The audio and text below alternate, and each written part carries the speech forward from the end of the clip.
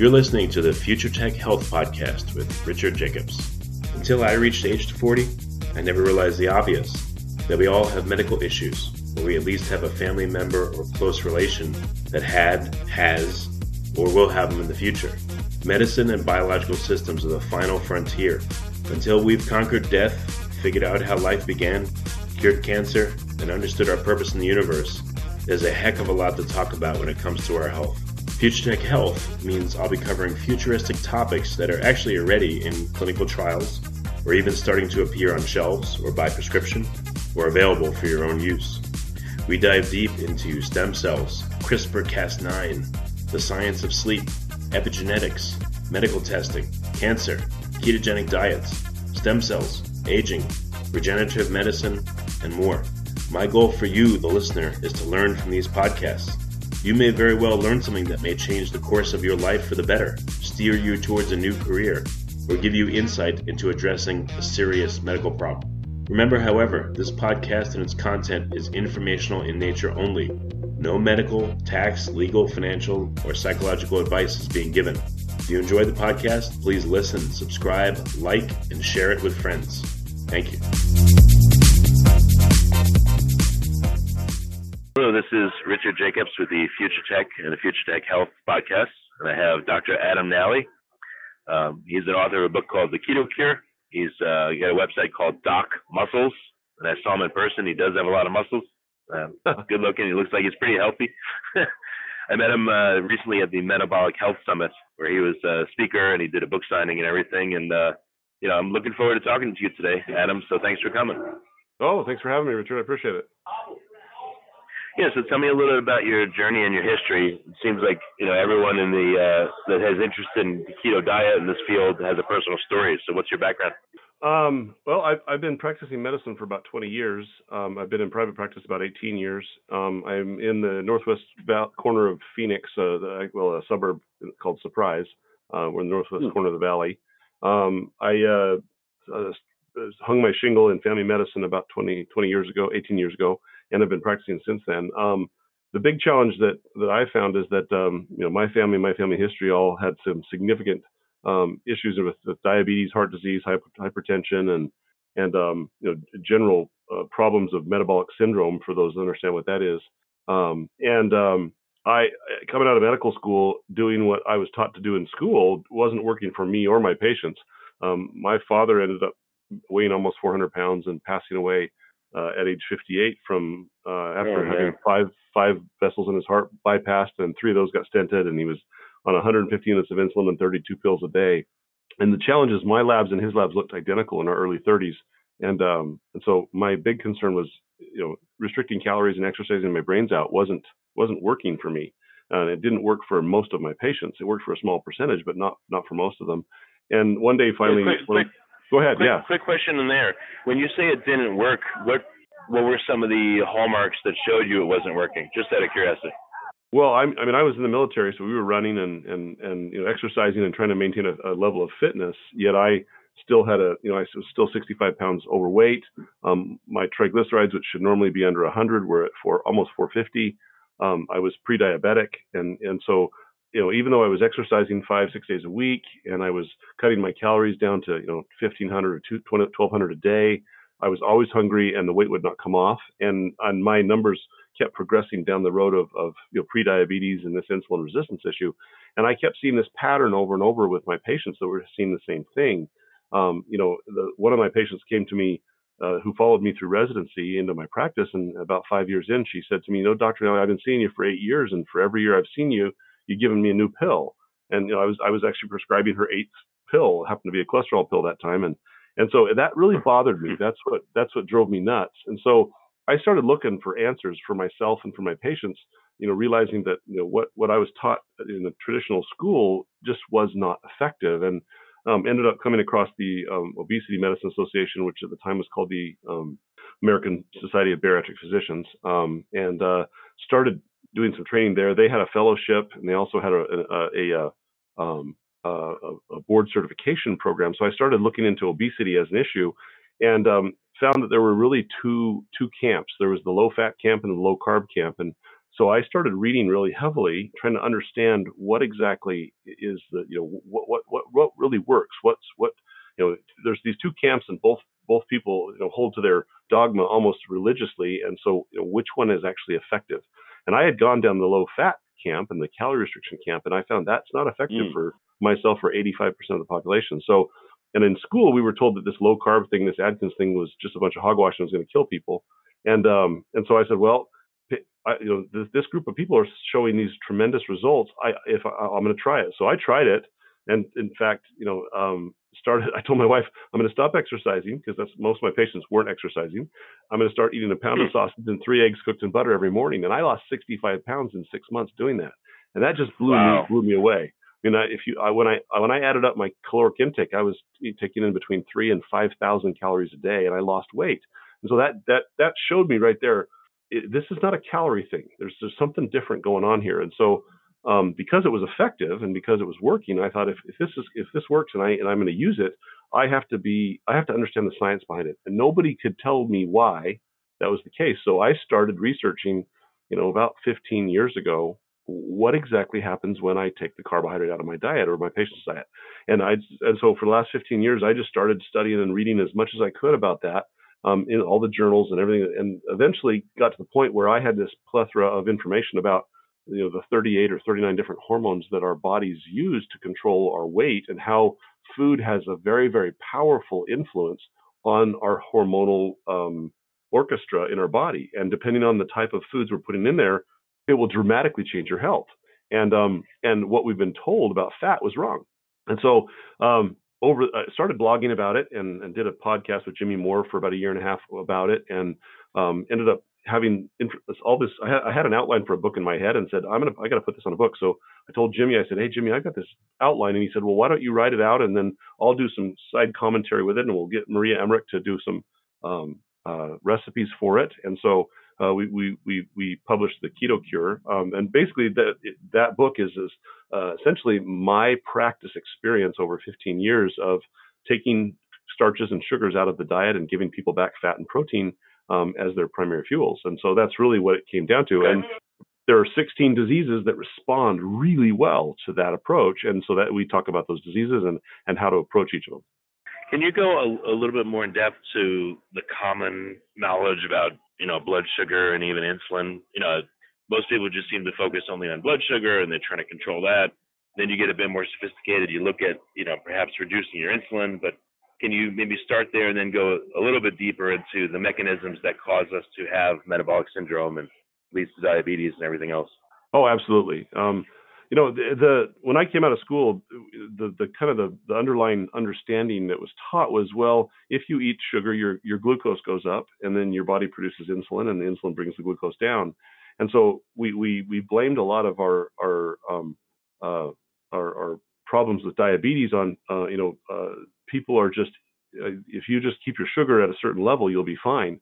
Well, over the years, as they've done multiple studies and shown that when you keep your sugar at a certain level, you still don't stop the progression of diabetes, and you still don't stop the secondary effects like macular degeneration and cataracts and kidney damage and neuropathy that arise, and heart disease and hypertension from this diabetic issue. And so for those that don't understand what metabolic syndrome is not necessarily diabetic, but abnormally elevated fasting blood sugars over 100. With the presence of either obesity, hypertension, or high cholesterol. And it's usually three of those. The three of those create a syndrome, 3 of the 4. And so if you have 3 of those 4 things, you have what's called metabolic syndrome. And so people say, well, just control your blood sugar. Eat a little less sugar and you'll be fine. But that doesn't stop the progression of those issues. And what I started seeing a pattern on, and what was fascinating to me, was that insulin was between 2 and 25 or 30 times higher than it ought to be in a type 2 diabetic. And I started seeing those same insulin patterns 15 and 20 years before people ever became diabetic. Where type 1 diabetes is an absence of insulin, type 2 diabetes is this tremendous overproduction of insulin in response to a starch. So for instance, if I eat a piece of bread, theoretically, I should produce a slice worth of insulin to absorb the sugar in that bread. But if you give me a piece of bread, I'll produce 10 times the insulin in response to that bread within 2 hours. And insulin stays around and lingers for up to 12 hours. And so what we find is that insulin's major driver is to bring the sugar down, but insulin also has a whole other set of jobs. It turns on the production of cholesterol. It causes the body to retain water and raises the blood pressure. It actually raises the cholesterol numbers. It actually stimulates. It has this huge, powerful effect on the fat cell, causing the fat cell to absorb fat that's nearby. So for 12 hours, if I'm producing 10 times the insulin in response to a piece of bread, I'm going to store fat as if I ate the whole loaf for 12 hours straight. And so that's what was happening. And that's why people, when they came to my office, said, Dr. Ali, if I walk by the bakery, I gain weight. And I went, yeah, I'm with you. I get that. Because you produce this huge amount of insulin in response to just a very simple piece of bread. And that started to explain why people would have such gargantuan weight gains when they were not eating much more or often eating less than people who were right next to them very slender. And so it's a hormonal response, not a caloric response. And so it relates, number one, to insulin. And so for many years, we thought, well, it's this insulin issue. Insulin really is the primary hormone. And what I found in my practice is that you have to control insulin first. It has to be corrected first. If you don't correct insulin, no matter what you do for weight, you're not going to be successful in the long run. 80% of people will regain all or more of their weight after 2 years of a weight loss program. And it's related to the way the body responds to insulin. Well, when you understand that your body's overproducing it and you can control that just by limiting the starch in your body, all of a sudden the weight falls right off. And people see tremendous success with that. And that's what I saw. And just by lowering the starch in the body. Now that's step one of a number of steps, but that's the biggest step. And just by doing that in my practice, we've reversed over 50 cases of diabetes. And in fact, I just had a lady today that we took diabetes off her chart today because she's no longer diabetic. Nice. By the definition of diabetes is really cool. Is there a way, I mean, I know with blood work in the lab, you can get your insulin measured, but there are glucometers. Are there insulin meters that you can wear, or there's no such thing yet? Unfortunately, an insulin assay is really, really expensive, and it's hard to get. So they don't have a monitor yet for insulin, but we can extrapolate what your insulin is by checking the kind of the alternate fuel of glucose or blood sugar, which is a ketone. So what we started finding a few years ago is that if we bring your glucose down and your insulin starts to fall, you'll actually see ketone levels start to rise up. So when the fat's broken into two parts, essentially to be used as fuel, it's broken into ketones, which is beta hydroxybutyrate, acetoacetate, and acetone, which are the three ketones that our body can use as fuel. Well, as the ketone level starts to rise, we know that insulin levels dropping. And so you can extrapolate that if your ketone levels are coming up, that your insulin's falling. And so most people will look at their blood sugar and they'll look at their ketones. And based on those two numbers, they can make a fairly good guesstimate about where their insulin is at. In many cases, not all, but many. And so unfortunately there is no insulin assay without drawing blood work, but you can kind of assess it from the back door, I guess, if you say it that way. So do you have any patients that wore or used to wear like a continuous glucose monitor, and was that able to be helpful to them, or is that really not useful at all? I have type 1 diabetics that use a continuous glucose monitor. So for them, it's very helpful. And I've got some that do a continuous glucose monitor just to see what different foods are doing in different stress responses and different forms of activity due to their glucose. And so that's helpful for some people to look at. But what you really have to understand is that just monitoring the glucose alone doesn't always give you a good picture of what's happening with the insulin. Because you may have, only a few, 20 to 30 point rise in your glucose, but if your insulin's spiking 20 times higher than it should, that 20 point rise in glucose is going to be astronomical in regards to weight gain and cholesterol rise. And so the continuous monitors are helpful to help people kind of understand what's happening throughout their day and their general routine. But it doesn't really give you the full picture. So I don't use them very often in my office. I have some patients that love them, and I've got a few. It's usually the engineers and the accountants that love those because they love to write their numbers down and track those. And so I'll have some great patients come in with literally 40 pages of continuous glucose monitoring numbers, saying, look what I'm seeing. And really, what we want to see is, okay, what's your glucose doing when your insulin's doing this? And so you want to be able to compare both of those. So I don't find them to be tremendously helpful unless we're first starting out trying to understand what's happening with glucose. So that correlation is hidden, insulin versus glucose in your body. So some people may have, you could have two equivalent people with a glucose of, let's say, 100. One could have 10 times the insulin the other person, then you would never know it, and the background glucose doesn't change for either of them? Yeah. Well, the background glucose, the glucose will change. Well, let me give you an example. And in myself individually, like some days I will check my blood sugar, and my blood sugar first thing in the morning will be 101. Normally it should be under 100. I'm insulin resistant, so I produce a little extra glucose first thing in the morning, and so my blood sugar will be 101. Now some days I'll have a blood sugar of 101, but my ketone level will be 0.3. And other days I'll have a blood sugar of 101 or 102, and my ketone level will be 1.5. So that 101, that blood sugar doesn't always tell you what your insulin's doing in that moment. It really relates to what you had 2 hours ago in your meal, how high that insulin spiked, and where the blood sugar was prior to that in relationship to the insulin. So if I ate some really sugary food the night before and my blood sugar spiked overnight, and then my blood sugar fell and my insulin fell, I may have a blood sugar of 101, but because my insulin was so high, I have no ketones in my body, and my ketone levels are 0.2 or 0.3. But let's say I ate really well and I didn't eat anything for about 12 hours, and my blood sugar was about 101 or 100 that morning because I exercised just a little bit, or I was under some stress. But my body was mainly using ketones as its primary fuel. My blood ketone level may be up around 1.1, and so in that case, the blood sugar is the brain. All the brain wants is that blood sugar to be somewhere between 70 and 100. That's what the brain wants, and the brain's happy with that, and the liver knows that. So the liver is going to try to keep that blood sugar somewhere between 70 and 100 and keep your brain happy. As long as it's doing that, the rest of the body may either be using glucose or it may be using ketones. And insulin is what dictates whether your body's using the glucose or using the ketones. So your liver is going to do everything it can to maintain that blood sugar at kind of a balanced range. And then insulin and a number of other body hormones are telling your body whether to use the glucose at that moment or use ketones at that moment. And so the continuous monitor, although helpful in understanding what different foods are doing to you, doesn't really tell you the background information about is your body using glucose at that moment or is it using fat at that moment. Hopefully that's okay. Interesting. Clear. Yeah, so it's just not a very good proxy. I see what you mean. For looking at insulin, no, it's not. So what's your protocol with patients to get them in better shape? Is it tiered, or do you say, hey, you got to just go keto and cut out the sugar and cut out the carbs right away all in one, or are there stages that you take them through?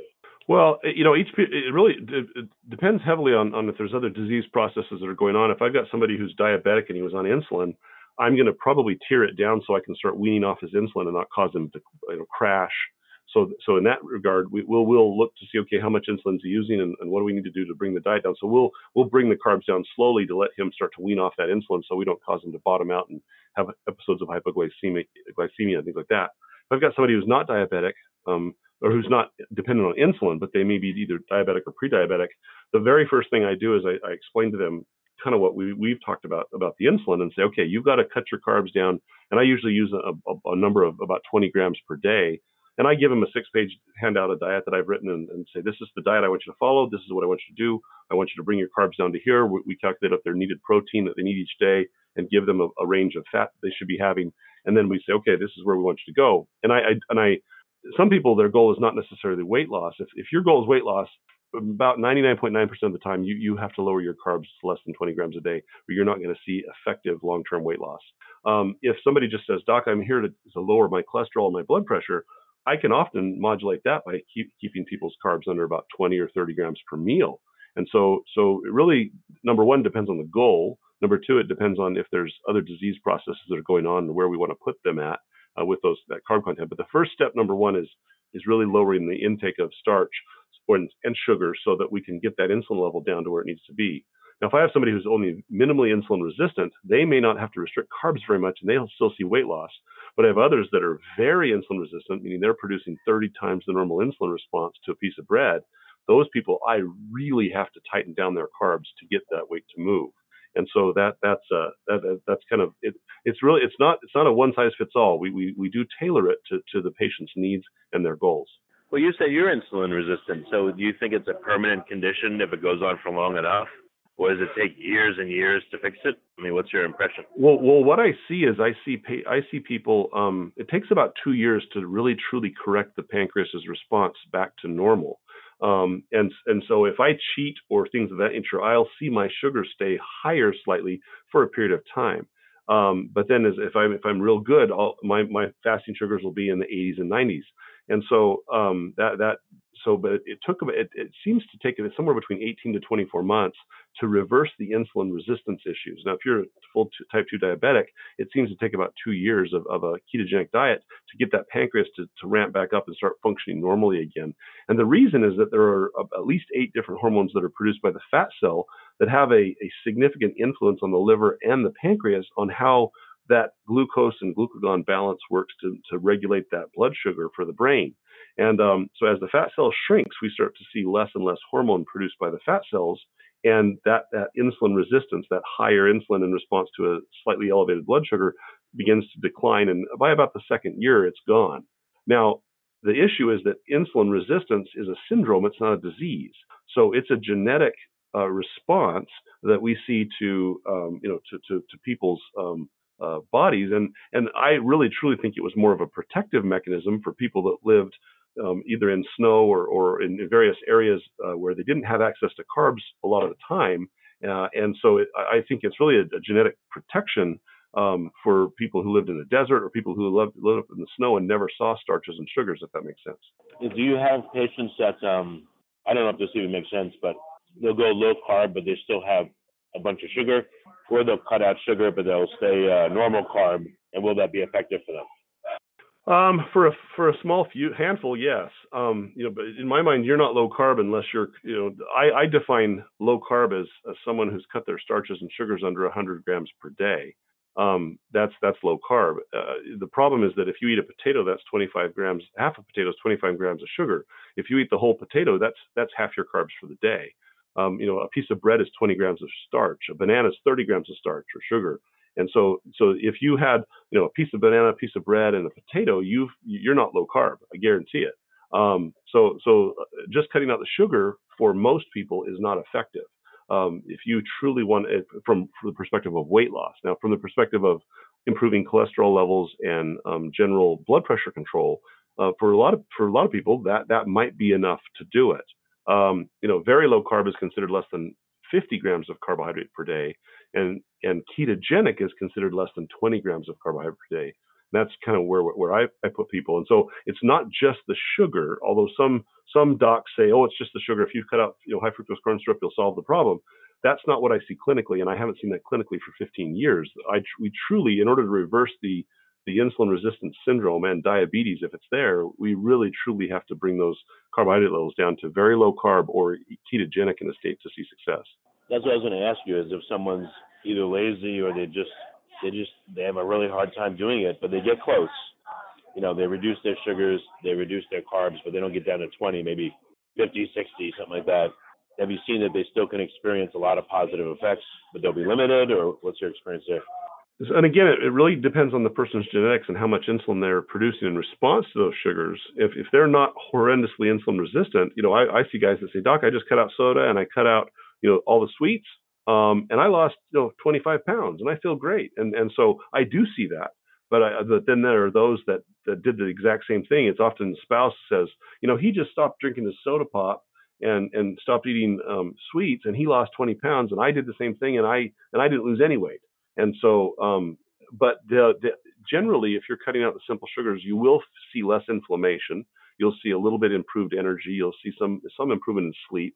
But it doesn't always solve the problem. And so, if you're one of those lucky guys that genetically doesn't produce a huge amount of insulin, that may be all you need to do. But for the majority of the people that walk through my doors, about 85% of them, that doesn't work, and we really truly have to tighten it down further. So can you get benefit from even partial carbohydrate restriction? Absolutely, you will. But will it reverse disease? No, that's not what I've seen clinically. Yeah, and I guess it's disheartening when some people feel like they have to be super strict in order to have a positive effect, while others seem to do nothing and they have a positive effect.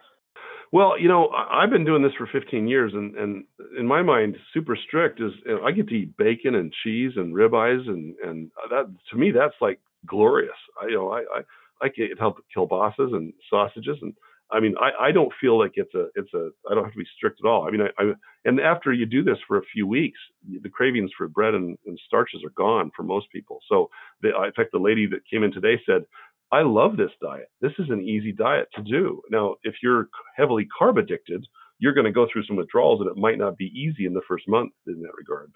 But most people that work with me tell me, I love this diet. It's easy. I'm full. I get to eat food that still tastes good. It doesn't taste like cardboard. And so they find that because of what the fat and protein do to the body, they're very satiating. They find they're only eating once or twice a day just because they're always full. So it's not hard if you're doing it right. Well, I was going to ask you about like outlier cases. Like, for instance, myself, I didn't get to a keto state, but I probably was like pretty low carb, really low sugar. And I was eating, steaks and bacon and all that stuff, but I was like ravenously hungry for the first month I did it. And I did end up losing a bunch of weight, and then I stalled out. But that's why I wonder, like, are there hard cases where you really have to be on it 100% or it won't work for you?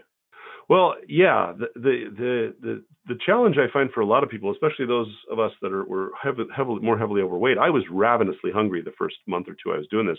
That's why people say, you ate a pound of sausage for breakfast? And I said, yes, because I was just ravenously hungry. Well, and that's because my insulin levels were still really high all the time, and I had not keto adapted fully. It takes some people, a month to 2 months to really keto adapt. And what that means is that it takes you 6 to 8 weeks to upregulate the fat absorptive cells, both in the gut and in the cells themselves. So even though you're eating this fat, you can't get the fat into the cell very efficiently. And so you're still hungry. And so in the first 3 months, I usually let people eat all the protein and fat they want. I just say, eat what you want, eat till you're full. And people will say, I'm eating 3,000 calories, Dr. O'Malley, but yet they'll lose weight. Now, when they hit month 2 or 3, that weight will probably plateau out. And the reason it plateaus out is because their bodies, and mine as well, became really effective at absorbing fat. Now you've got this huge amount of fat that's being pulled into the bloodstream, and in order for that fat to be used, it's pulled into the fat cell first, and then it gets called out by the liver. Well, if that fat cell never shrinks, because you're constantly putting excess fat into it, and it's not a calorie issue, it's a hormone-driven process. If that fat cell never shrinks, that fat cell is overproducing abnormal hormone, causing your hunger to stay high. So you never see the hunger go down, and then the weight loss plateaus out, and people get discouraged and go, "This doesn't work. It's worthless." Well, what you find is that at that point in time, then you have to start listening to your hormones. Are you really full? Are you really wanting to eat a pound of sausage? Are you that hungry? And what I found about 2 months in was, I'm eating this, but I'm eating it because that was what I always did. And then I realized I'm full at 4 pieces of sausage. And so I'd stop there. And all of a sudden the weight started coming off again. And so you start to realize that if you start listening to the hormone signals in your body, and many of us don't know how to do that, if you start listening to them once you're fat adapted, then you start realizing I'm actually not that hungry, and I can get away with 2 eggs and a piece of bacon, and I'm full for 12 hours. But if we're under a lot of stress, or we lack sleep, or there's a number, or we're bored out of our minds, a lot of us listen to those signals more powerfully than the hormone signals for eating, and we end up overeating. And because we become really efficient at absorbing fat into the system, our body has to get rid of that fat somehow. So it either pulls it into the fat cell, or it dumps it. But in many cases, we're so efficient at absorbing fat, and if that insulin level is still high, those fat cells will never shrink, and we'll see a plateau in weight loss. So what are other ways in which your hormones will whisper to you? Hunger, and what else? So what I tell people is, there's really 3 reasons we eat. We eat because we're truly hungry. We eat because we're bored, or we eat because we're under a large amount of stress. Stress spikes cortisol. Cortisol raises glucose at the liver. The elevated glucose spikes insulin, and insulin stimulates a rebound hunger effect. Similarly with boredom. Boredom produces neurohormones that make us anxious and irritable, which raises cortisol and does the same thing, spikes that hunger up. So what you have to look at is, one of the things I found was that late at night, as I was working on charts, all of a sudden I'd get this hunger craving at about 9:30 at night, and I thought, why am I hungry at 9:30 at night? Because I had a 12-ounce steak and a salad, and I should be full. But all of a sudden, 9 o'clock, I was hungry. Well, what I found was that for me, it was a trigger, because as soon as I would eat, then my parasympathetic nervous system would kick in, and I started to get sleepy, and I'd go to bed. Well, that was my body's way of saying, hey, you're tired, go to bed. don't. And so I got a craving to eat. If I found that when I got this craving to eat, I realized, am I actually hungry or am I just tired? And I went to bed, I was fine. And so I actually wasn't hungry. I was just tired, and my body was it was a trigger for me to say, go eat, because if you eat something, it's going to put you to sleep and you're actually going to walk up and get in bed. And so you have to look and see, is your hunger a trigger because your body's really wanting you to do something different? Or are you truly actually hungry where your body needs fuel? Same thing with stress. A lot of people, in my household, when I was growing up, love meant a large bowl of popcorn, a big Pepsi, and Buck Rogers on TV. And to this day, every time nighttime television turns on, I still crave popcorn and Pepsi, because that was a trigger for you. Yeah, it's a trigger. And so it was a trigger from stress or hey, love is, when there's a bowl of popcorn and there's large Pepsi and the TV's on, family's all sitting around, that was a loving time. And so when you're under stress and you're craving those feelings psychologically, you may get triggered to eat food. And so you have to decide, am I actually hungry or is it something else? And so when I sit down and I get that trigger, I know I can pull out pork rinds and some sparkling soda, and I still get the same, tingle from the pork rinds and the sparkling soda that I do from Pepsi and the chips or the bowl of popcorn. And those are healthy foods that I can snack on if I'm actually hungry. And you can still participate in the family activities and things like that and not feel like you're depriving yourself. So you have to look at what are the signals that are happening there, and how are you responding to them? Are you truly hungry or not? No, that's true. It makes sense. I mean, if you're up late at night, there's a lot of time to get hungry, and I've felt that many, many times. So it makes total sense. Another thing I realized is if you're out and about a lot, you're surrounded by fast food and bad food and all that, and I realize it's tiring. You have to make the decision to eat right, 3, 4, 5 times a day, every single day of your life, so it can wear on people. Well, and the other thing that I find that helps people a lot is I tell them, you're going to hit places where you're going to feel emotions and stress, and you're going to want to eat, either because you're hungry or because you're feeling other stress responses or things of that nature. So I tell patients, look at your day tomorrow and decide, okay, if I'm going to be traveling, where am I going to be traveling at, and where am I going to get my fuel for myself? And if I'm in the airport and I'm traveling and all there is cookies, what can I do to keep myself from eating the cookies? Well, I carry some macadamia nuts in my bag, and I carry some ketones in my bag. And I know that I can go pick up some pork rinds at this restaurant, this place here, or whatever. So I've planned ahead to say, I have some rescue foods in my bag. I know where I can go get food that I can eat. And so if I get a craving, I've already pre-planned and written down, I'm going to eat this, this, and this. And then that night I can count to myself, did I do it? And if I didn't do it, I write down, why didn't I do it? And it's a form of cognitive behavioral therapy that you use on yourself to help train yourself to realize I'm cheating or I'm falling off the wagon because I didn't pre-plan well enough to solve those triggers that are very powerful. We have our willpower only lasts so long, and if you get multiple triggers throughout the day, and you run out of that, willpower has a shelf life, and if you run out of it, nobody's going to stop those cravings from getting you to walk over and buy a donut. And so if you've planned ahead of time and hey, I'm going to be walking past donuts, but if I know I've got macadamia nuts in my bag and I get all of a sudden this trigger to eat, I can reach down and grab a few macadamia nuts and nibble on those, and then all of a sudden my hunger's gone. And so it really just comes down to pre-planning and being accountable to yourself as to why. Yeah, that's a good strategy to take good snacks with you. So when you're in certain environments and it's dangerous, you can, like you said, have some macadamias or whatever it is and stop your craving. Yeah. It's just, I call them rescue foods. So I tell people, if you have an office and you got a refrigerator, stick some rescue foods in the refrigerator. In my refrigerator right now, there's boiled eggs and sliced up pepperoni. So if I have a rough day at the office or I'm running long and I miss lunch or something, I have some food in there that I can go reach in and grab and nibble on and then go see my next patient. Same thing at home. My wife she'll have some fat bombs that are in the fridge, or like last night she made a low carb cheesecake, and so that's sitting in there. And last night when I was up late working on charts and I got that hunger craving, but I couldn't go to bed, I had to finish the charts, I went in and got a low carb piece of cheesecake and nibbled on it, and that satiated me and got me through till I could finish up charting and go to bed. So you just have to have those rescue foods there, or a little pre-planning to know, okay, when I get these cravings, because they're going to come no matter what do you do to solve that problem?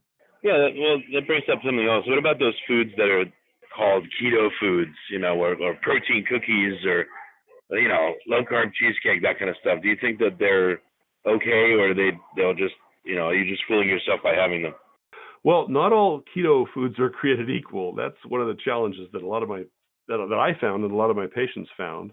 A lot of low carb companies with good intentions are trying to make fast options for people. Number one, and then number two, they're profiting off of producing a product, which as an entrepreneur I totally understand that. But what you have to recognize is that a lot of the sweeteners that a lot of people are using, and bless their hearts, some of these companies don't recognize a lot of sweeteners spike insulin without raising blood sugar, and that was one of the things I found. And so there's a whole chapter in my book dedicated to what sweeteners can you use and which ones should you avoid like the plague, because certain sweeteners will spike that insulin and be worse than drinking a fully leaded Coke or eating that ding dong. And so even though you're eating a low carb food that's supposed to be good, even though you're eating low carb food that's supposed to be good for you, your insulin spikes and you just gained weight from that. So, one of the things that I find myself is when I'm at conferences is I'm always checking the back of labels, looking at, okay, what sweeteners are they using and what other products are in that food that may actually have a hormone signal to my body. One of the things that I found with a number of my patients was they'd lose some weight and then they'd plateau out. I had one guy that called me all the way from England, and he said, "Doc, I lost 25 pounds, but I can't get the weight to move, and I've been doing this for 9 months, and I am just stalled." And we went through his diet, and his diet was great. He's doing great. And I said, "Are you drinking anything? What are you drinking?" And he goes, "Oh, I just have iced tea." And I said, "Okay, but what kind of tea?" He says, "Oh, I have 9 32-ounce glasses of black tea." And I went, "Okay." Jeez. So I actually looked up black tea and realized that back in the 50s and 60s, physicians were looking at using black tea, green tea, and oolong tea to treat diabetes because there's a tannin in the leaf-based black, green, and oolong teas that spikes insulin. So this guy's having 9 huge glasses of tea every day, spiking his insulin, doing the same thing eating a donut would have done, and he can't lose weight. And so I told him, cut out your tea, and all of a sudden he dropped 30 pounds. Because this tea was driving that process. So, there are things in foods that we don't realize are spiking insulin and these other hormones that once we recognize that, all of a sudden you see dramatic improvement. And so it really is, the stuff we put in our bodies are driving those hormone changes. The problem is we really need a continuous ketone monitor, or even better yet, a continuous insulin monitor. We really need that. And the thinking is not even aware of it, it seems like. So it's bad. It's hard. You have all these hidden things in food, like you're saying. Yeah, and then if there was a continuous insulin monitor, I'd be wearing one myself. That would be great. I just when I've looked into how do you make one, they're expensive, and I just haven't had the time or the energy to do it. So, and I know people have looked at it, and if your audience is finding one of those, I'd love to wear one. But I agree. That would be a big solution for at least the first step in weight loss. Well, so what's some of your insights? You said some of the the non-sugar sugars spike insulin. So can you name a few that do and ones that don't? Oh yeah, all of the new sweeteners, they just switched over from aspartame got a bad name because of its effect on rats and things of that nature. We know that aspartame, as an obesity doc, aspartame actually suppresses appetite. So we would use a lot of aspartame for helping people to push their cravings down. But what we've found in the last year is that aspartame, although it doesn't spike insulin initially, aspartame causes insulin resistance in the gut bacteria and prolongs that higher fasting sugar for a long period of time. And in me, it actually kept it high for about 16 weeks until I stopped using aspartame. When they started replacing aspartame in most of the other diet sodas, they switched to something called a sulfame potassium, or ACE-K. Well, a sulfame potassium has an identical insulin response to a tablespoon of sugar. So if you switch out table sugar in your Diet Pepsi to aspartame, you're not giving yourself any benefit there. And most of the diet sodas and diet drinks switched over to using aspartame. The sugar alcohols have been around for a long time, and a lot of people have trouble tolerating some of the sugar alcohols because they cause gastrointestinal gymnastics when you drink them or eat them. But most of them will have some degree of an insulin response, like xylitol, maltitol, mannitol. These all spike insulin. The only one that doesn't is erythritol. But erythritol has a funny aftertaste, and so a lot of people won't use it alone. Monk fruit's a big one in the keto world. A lot of people are going, "Oh yeah, use monk fruit." Well, monk fruit is fructose, and fructose is metabolized at the liver, and you don't see a glucose rise initially, nor do you see an insulin rise. Fructose is metabolized identically to alcohol, and so 3 to 6 hours later, you'll see insulin spike and triglycerides spike when you process fructose or alcohol in the liver. And so a lot of people say, oh, that doesn't raise my insulin. Well, not initially, no, but it will raise your insulin 3 or 4 hours later. And so that's where a lot of the products that are using monk fruit, because monk fruit kicks me out of ketosis 3 hours later every time. So those are some sweeteners that you may be seeing. So, and there's a whole chapter in my book on all of them that are out there right now. And that was one of the reasons I wrote it, was because I would put people on a diet, and all of a sudden their weight would plateau. And as we went very carefully with a fine-tooth comb through their diet and what they were drinking, we found out, hey, you're using the sweetener, let's remove it. And all of a sudden they start seeing weight loss again. It's more complicated than anyone thinks. And then if it's complex. If you eat at home, I mean, you have much more of a chance of controlling this stuff. But if you eat out at restaurants a lot, I mean, have you done any experimentation there to see what absolutely, yeah. I mean, I love hamburgers, and so every burger joint in town I've been to and done a lettuce wrap burger. And one of the challenges that I found with a lot of the restaurants is that a lot of them will use American cheese, and American cheese has enough lactose in it that it will kick me out of ketosis. So I have to have them leave the American cheese off. A lot of people just say, oh yeah, put the cheese on. Cheese is great, but if it's American cheese, it's still got some lactose in it, and it still spikes my insulin. A lot of restaurants, when I go out to eat, I'm real bland. I just say I want a piece of meat and I want a leafy green salad and I want a full fat dressing. Leave off the croutons, those kind of things. But if I find that anything that's been pre-prepared or things like that, a lot of sauces have sugar in them that you're unaware of. A lot of barbecue sauces, they load up with sugar. So if I go out for barbecue, I have to have them put the sauce on the side because I know there's probably 20 grams of carbs in that barbecue sauce. And if they slather it over your ribs, that may very well push you out of ketosis as well. So you have to be cautious with sauces, cautious with dressings, cautious with the cheeses that they're using. And any bread, like meatballs. We had a rep bring in meatballs yesterday, and most companies make meatballs with breadcrumbs. And so you eat. I ate the meatballs, and an hour and a half after I eat, all of a sudden I want to lay down and take a nap because my blood sugar just spiked and my insulin went up because I ate some meatballs that had breadcrumbs in them. And so unless they're keto made with like a mozzarella cheese or something like that, you got to be careful with some of those other things like that. Okay. Any distinction between organic or run-of-the-mill meats, or is that organic is a term that I think is highly abused. Most companies can slap organic on it if the cow's not actually in a stall all day long, and he walked outside once or twice. There's some definitions to organic that I really am not so excited about. So I find that, to be honest, the challenge I find with a lot of people is a lot of people are on a budget, and so for them to go shop at the more expensive Trader Joe's or Sprouts and pay for the more expensive organic meats doesn't really do them much good. So I tell them if you have access to a farmer's market, use it. If you have access to a family member who you can buy meat from, great. We have chickens in our backyard. We were able to do that. I know a lot of people can't do that, but we do, and so our chickens free range our entire backyard, and so we have our own eggs that are actually amazing when you let your chickens free range. If you don't have I still have patients that do really well even though they don't have access to that. So you don't necessarily have to do organic. You don't have to do the free range stuff. You can get away with just the stuff you buy at your neighborhood grocery store. If you're really trying to be a purist about it, then yeah, of course you want to look for the better meats and the grass-fed meats and the animals that were able to free range to pick their own diet. You're going to see higher levels of omega-3 fatty acids in those, and you're going to get a better product. But not everybody has the access to that. So I tell people, I'm not so worried about you picking grass-fed or range-fed foods as much as I am picking the right food to start with. And then if you start seeing that you need some changes, then we can, if your budget allows for that, then let's look for those foods that you can incorporate there as well. But if people start eating real food, I tell people, if it's in the center aisle of the grocery store, you should not be buying it. I tell them, if any food, if it's ketogenic, you bought it from the periphery of the grocery store, except the bakery. So if you walk the peripheral edge of your grocery store, that's all ketogenic food, except the bakery. If you bought stuff in the middle of the grocery store, that is not ketogenic. It's going to kick you out every time. have you experienced any patients where you just couldn't get them results?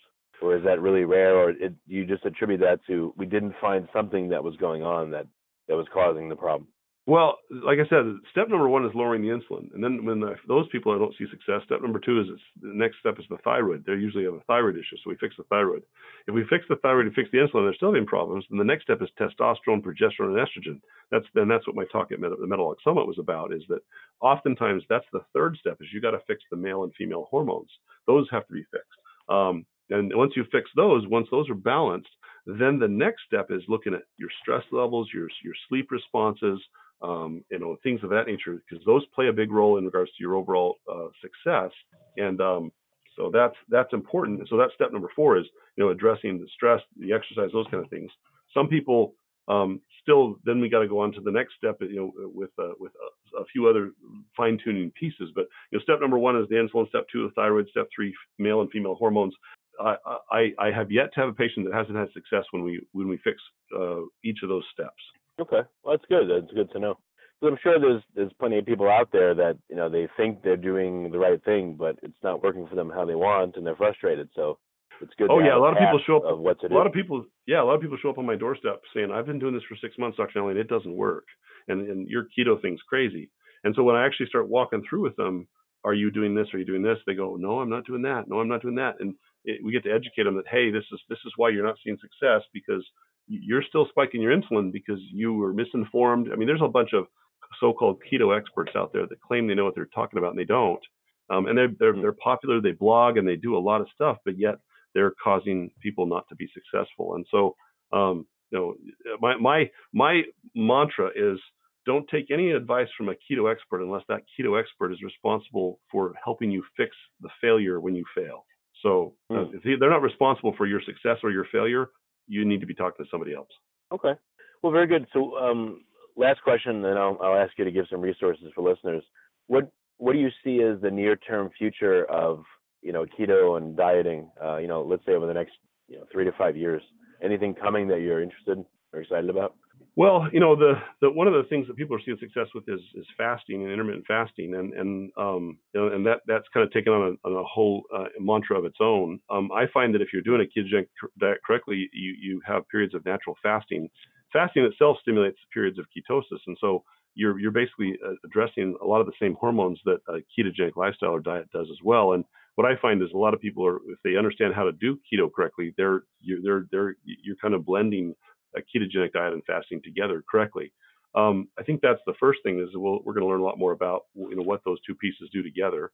Second thing that I'm seeing is a lot of people that were paleo are now jumping on the keto bandwagon. So one of the things I'm finding a challenge with is that these paleo people are bringing their dogmas to the keto world, and it's starting to make it difficult. And so you're starting to hear thousands of different voices preaching different things. And so I think it's important to understand, if you're going to do a ketogenic diet, understand what you're addressing, understand a little bit of the science about it if you can. And if you're confused, talk to somebody who understands and knows what they're talking about, and can explain why they're doing it. A lot of people will tell you to do something, but they won't know why. And so that's one of the things you want to address. I hope in the near future we're going to see some better monitoring, like insulin monitors, ketone monitors, things like that. That'll give us a little more real-time ability to look into the body and what it's doing. So I think those are some things coming down the road. Okay. And then resources for listeners. Can you restate the title of your book and then your website? How can they find out more? Oh, yeah. So the title of the book is The Keto Cure. You can find it on Amazon. If you can go to my website at docmuscles.com. That's DOCMUSCLES.com. We offer it there too. On my website, the links to the podcast that we did with Keto Talk with Jimmy Moore are there. I've done probably 400 different Facebook Lives and Instagram Lives there's links on the website there under Doc Muscles Live. They can go and watch literally 4 or 5 years of Facebook Lives that are there talking about different points of this and answering tons of questions. And then I have some programs on the docmuscles.com site for patients that can't get out to Arizona to see me. There's some resources there that they can go through some programs with me that way. So that would be just go to docmuscles.com and all that stuff's there. All right, that's great. Adam, I really appreciate you coming and all your wisdom. Thanks for being here. Oh, thanks for having me. It's great. Hopefully your listeners benefit, and we'll have to talk some more.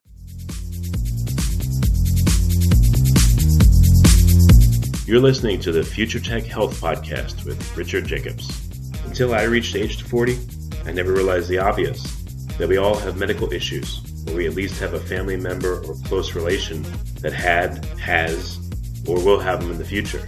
Medicine and biological systems are the final frontier. Until we've conquered death, figured out how life began, cured cancer, and understood our purpose in the universe, there's a heck of a lot to talk about when it comes to our health. Future Tech Health means I'll be covering futuristic topics that are actually already in clinical trials, or even starting to appear on shelves or by prescription, or available for your own use. We dive deep into stem cells, CRISPR-Cas9, the science of sleep, epigenetics, medical testing, cancer, ketogenic diets, stem cells, aging, regenerative medicine, and more. My goal for you, the listener, is to learn from these podcasts. You may very well learn something that may change the course of your life for the better, steer you towards a new career, or give you insight into addressing a serious medical problem. Remember, however, this podcast and its content is informational in nature only. No medical, tax, legal, financial, or psychological advice is being given. If you enjoyed the podcast, please listen, subscribe, like, and share it with friends. Thank you.